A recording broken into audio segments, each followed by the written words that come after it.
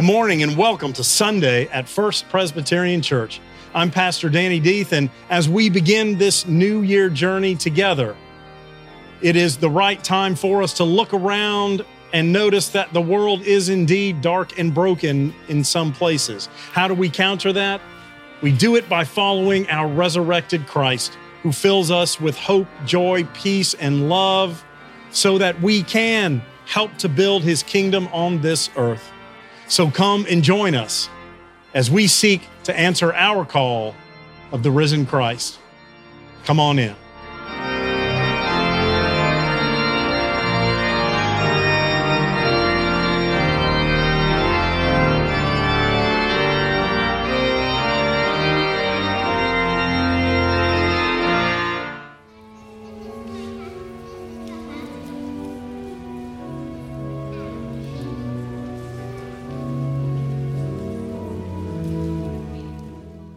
Our first lesson is taken from Isaiah. This is the prophet's call. If you remember last week, we looked at Jeremiah and how Jeremiah was called into ministry. This is Isaiah's call. It is in the text, in the context of temple worship. Listen for the word of the Lord, Isaiah 6, 1 through 8. In the year that King Uzziah died, I saw the Lord sitting on a throne, high and lofty, and the hem of his robe filled the temple. Seraphs were in attendance above him. Each had 6 wings. With 2 they covered their faces, and with 2 they covered their feet, and with 2 they flew. And one called to another and said, Holy, holy, holy is the Lord of hosts. The whole earth is full of his glory. The pivots on the thresholds shook at the voices of those who called, and the house filled with smoke. And I said, Isaiah speaking, Woe is me, I am lost, for I am a man of unclean lips, and I live among a people of unclean lips. Yet my eyes have seen the King, the Lord of hosts. Then one of the seraphs flew to me, holding a live coal that had been taken from the altar with a pair of tongs. The seraph touched my mouth with it and said, Now that this has touched your lips, your guilt has departed and your sin is blotted out. Then I heard the voice of the Lord saying, Whom shall I send, and who will go for us? And I said, Here I am, send me. This is the word of the Lord. Thanks be to God. Our second lesson is from Luke 5, 1 through 11. As we heard about the calling of the prophet Isaiah, we are now hearing about the first few disciples from Luke's account about how Christ called them to be disciples and into a new phase of their walk with God and ministry. Luke 5, 1 through 11, listen for the word of the Lord. While Jesus was standing beside the lake of Gennesaret, and the crowd was pressing in on him to hear the word of God, he saw 2 boats there at the shore of the lake. The fishermen had gone out of them and were washing their nets. He got into one of the boats, the one belonging to Simon, and asked him to put out a little way from the shore. Then he sat down and taught the crowds from the boat. When he had finished speaking, he said to Simon, Put out into the deep water and let down your nets for a catch. Simon answered, Master, we have worked all night long, but have caught nothing. Yet, if you say so, I will let down the nets. When they had done this, they caught so many fish that their nets were beginning to break. So they signaled their partners in the other boat to come and help them. And they came and filled both boats so that they began to sink. But when Simon Peter saw it, he fell down at Jesus' knees, saying, Go away from me, Lord, for I am a sinful man. For he and all who were with him were amazed at the catch of fish that they had taken.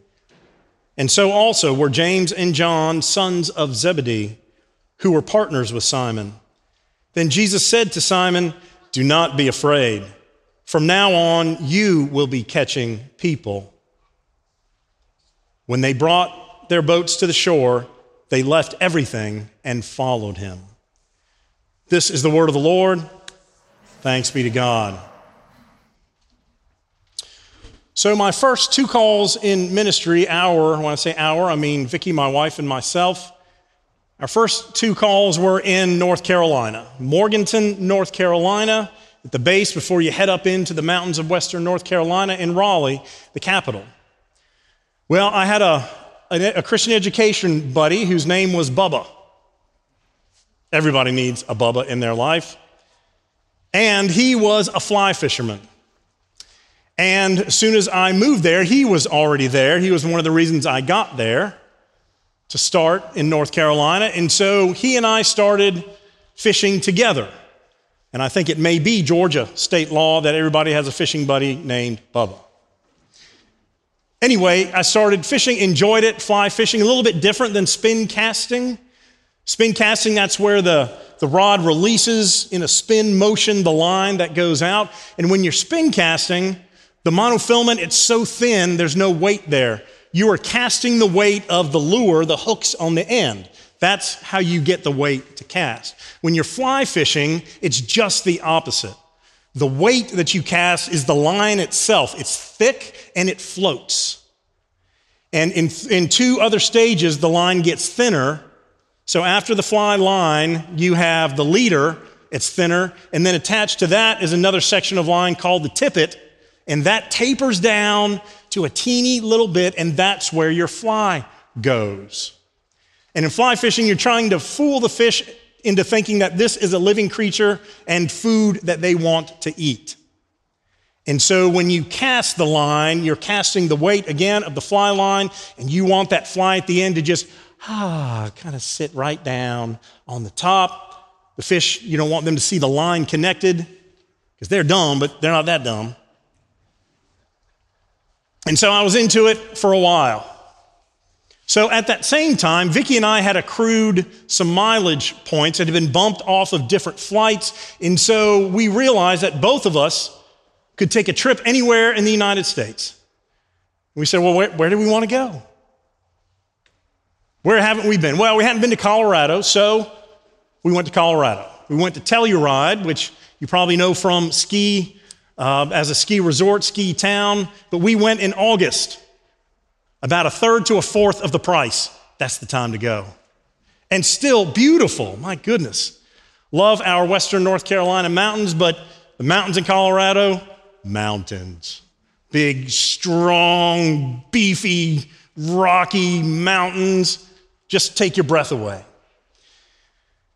So one of the things that I invited my fantastic, smart, faithful, beautiful wife to join me in was fly fishing. She hadn't done it before. And I said, if we're going to Colorado, I want to fish. I said, would you do it with me just to see? She said, okay, I'll do it just to see. So we were on the Dolores River, which isn't huge water, at least not where we were. Some of the things about smaller stream fly fishing is that you can stand, you put your waders on, you are in the water. And you can often see the fish that you are trying to cast to. So we hire a guide, which is what you do when you don't know the water, and it's a pretty good idea even if you do, because your success ratio in catching fish goes up exponentially. So we hired a guide for Vicky, because I knew how to do it. I've been fishing for months now, and I can tell her everything she needs to know, but the good thing, she has the guide. They can go off and do it while I go catch some fish. So, and by the way, Vicky grew up in Pensacola. Her dad had a boat. They were deep sea fishing long before I even picked up a rod. She knows how to fish. But she hadn't fly fished before, so this part was new. So I can see him upstream. I'm doing my thing. Beautiful mountains up here. Not catching a darn thing. Whew. Perfect form, of course. Perfect form. And when you're fly fishing and you're in a stream, you need to know how to read the stream. Where are the fish? Where are you casting to? You're looking for little points of depth behind little rocks and boulders that jut out. Where just on the edge of the current, because that's what's bringing food into their world. They're opportunists. They kind of sit on the side so they don't have to fight the current. They'll snap, then they'll come back out. Grab a little food, come back out. So you're looking for them. You're casting to them. So I'm casting. I see Vicky catching fish, catching fish, catching fish, and I'm casting. I catch a couple little ones. I see she's catching some big ones. And so finally the guide takes pity on me and comes down and saying, "What's going on, man? I thought you knew how to, I know how to fish. Tell me I don't know how to fish." He says, okay. So went back, Vicky, they're catching fish, and I'm not. Finally he comes down and I'm fishing again, and now I'm starting to get the clenched teeth, jaw fish. And he says, "Danny, put your fly here." I put it right there. Bzzz, caught a huge, beautiful brown trout. Not that different from our story today. When I listened to my guide, I caught the darn fish. But I thought I knew better. I didn't trust him. But when I did, things changed. In this story today, we are still in the beginning of Luke. We talked last week about some of the early things that had happened to get us here. Chapter 4 was significant in Jesus' journey, where he was sent out after baptism to be tempted in the wilderness.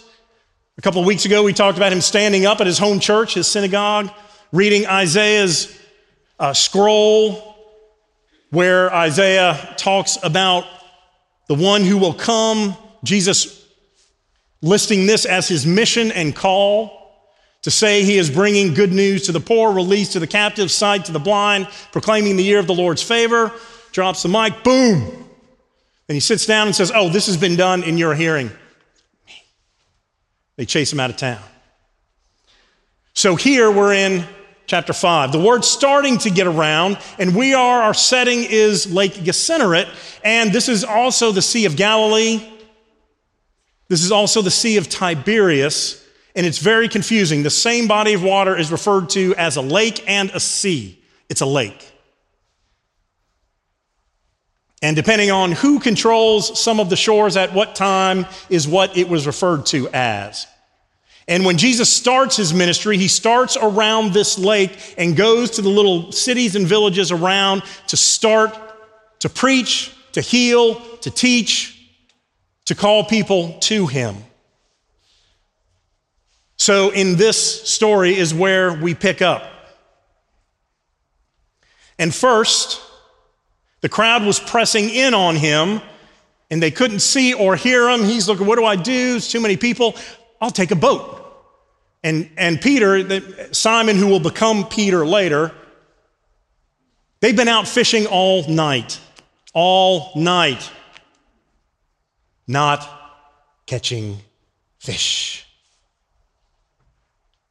Jesus sees him out there, says, "Peter, I need your boat.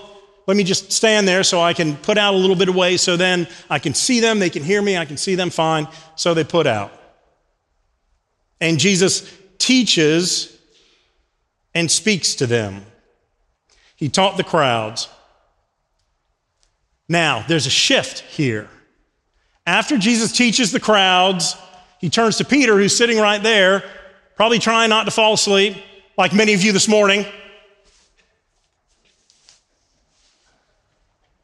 Jesus is like a foot from him in his boat. And when he's done teaching, he turns to Peter and says, "Let's go out to deep water." You can hear Peter's eyes kind of rolling several times in this conversation. And he answers directly. Jesus says, "Put it in deep water and let down your nets for a catch." Sounds fun. Peter had been out there all night, just cleaned his nets. They were ready to be put up for the next night. He wanted to go home and go to bed. It was a bad night. And remember, this isn't just Peter and James and John out fishing for fun. If they don't catch anything, well, still a beautiful day, bad day fishing, still a good day. Blah, blah, blah. This was their business. This was their family. This was supplying fish to their business partners, people in the community. Like any business, if it shuts down, you lose those customers. This was a bad night for a variety of reasons. And Peter had had enough. He just wanted to go home, and Jesus is standing in his boat. Put out to deep water, let down your nets for a catch. Simon says, Master, which means they have a previous relationship. This isn't the first time Jesus and Peter get together. He recognizes him and calls him master, although not yet called into discipleship. We have worked all night long, but have caught nothing. As if to say, are you a fisherman, Jesus? Did you grow up fishing? Because I grew up fishing. What do you do for a living, Rabbi? Oh, you teach? Good. I fish. I know there are no fish out there. I've been out there for hours and hours and hours, 8 to 10 hours. Nada, nothing, donut. Got to be running through his mind. He didn't say that to Jesus. But then, Peter, with courage and conviction, or maybe he just didn't want to fight, says, yet, if you say so, I will let down the nets. And when they did this, they caught so many fish that their nets were beginning to break. So the first thing I want us to think about is that before Peter was able to fully understand who Christ was, Christ told him to go into deep water. When you think deep water, what images come? Happy images? Dark, black, deep water. Shark Week? Just wait for the breaching great whites to come up and eat you. And in the Bible, when it talks about bodies of water, often are a symbol of chaos and fear. Jesus turns to Peter, already taught the crowd. Now he's working on Peter directly. Let's go into deep water. And again, Peter not trusting, not really fully grasping who Christ is just yet. I have to go into the deep water. Why do I have to go into the deep water?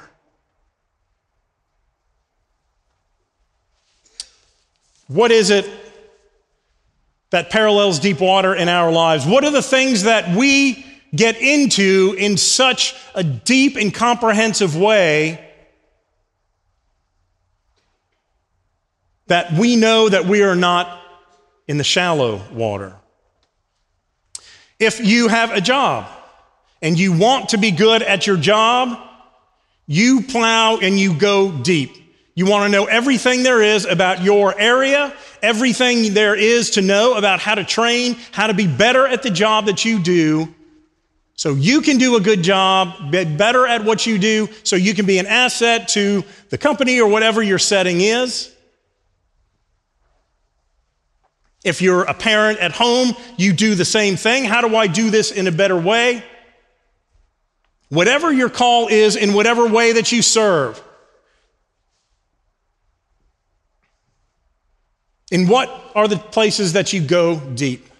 Relationships are a big one. Think of the significant relationships in your life. Are those shallow, cursory existences? Shouldn't be. Whether that's a spouse, family members, friends, close lifelong friends, those relationships take work, and for that to work, you have to go deep into those sometimes unknown and scary places. Water and deep is all the way through the Bible, from creation, the story of creation and the waters that covered the earth, to the Exodus coming through the Red Sea, giving new life, through Joshua coming through the Jordan to the Promised Land, Noah and the ark covered in deep water, to the woman at the well, deep water, to Jesus himself being baptized, and more and more. Jesus is saying to Peter, even though he doesn't know it, let's go deep. Let's go deep. You are with me, and we are going to go to amazing places and do amazing things. Come with me. Follow me. Let's go to deep water. Why? Because there are no fish in the shallow water, from Peter's perspective. And Jesus is here. You're not going to catch any fish in the shallow, and that's where many of us live our Christian journey. Our feet are in. We're in the water of faith, but it's only ankle high or shin high. And for us, Jesus is calling all of us today and every day to come to a deep place. Come to deeper waters, because that's where the relationship is. That's where the reward is. Again, just like anything difficult that you have fought for in your life that means something to you, it's because you fought for it. You suffered through it. You committed yourself to it. And those are the things that matter. As parents, the same thing, our relationship with our kids. And so Jesus is here telling him, come to deep waters and things are gonna change. When they had done this, they caught so many fish, their nets were beginning to break. And so what did they do? They had to signal their partners to come and help them. The other piece I want you to know is that the Christian journey and life in general should not be a solitary one. We cannot grow in faith. We cannot become who we are being called to be if we keep that just within ourselves. We are called to be in partnership in ministry. In a few weeks, you're going to see the benefit of our partnerships with several of our mission partners around the world. Because even as we speak, amazing ministry is being done in the name of Jesus Christ with those groups that we have partnered with.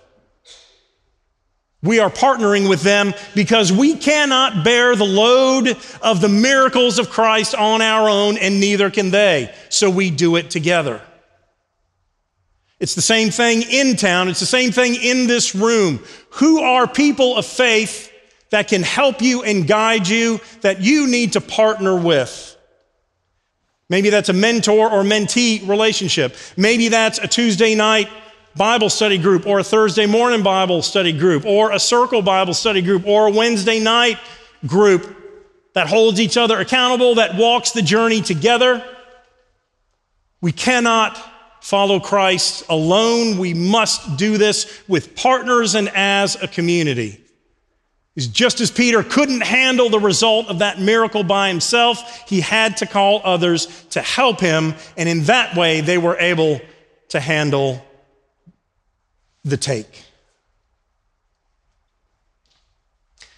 And just as Isaiah is being called into the ministry in a setting in worship, smoke fills,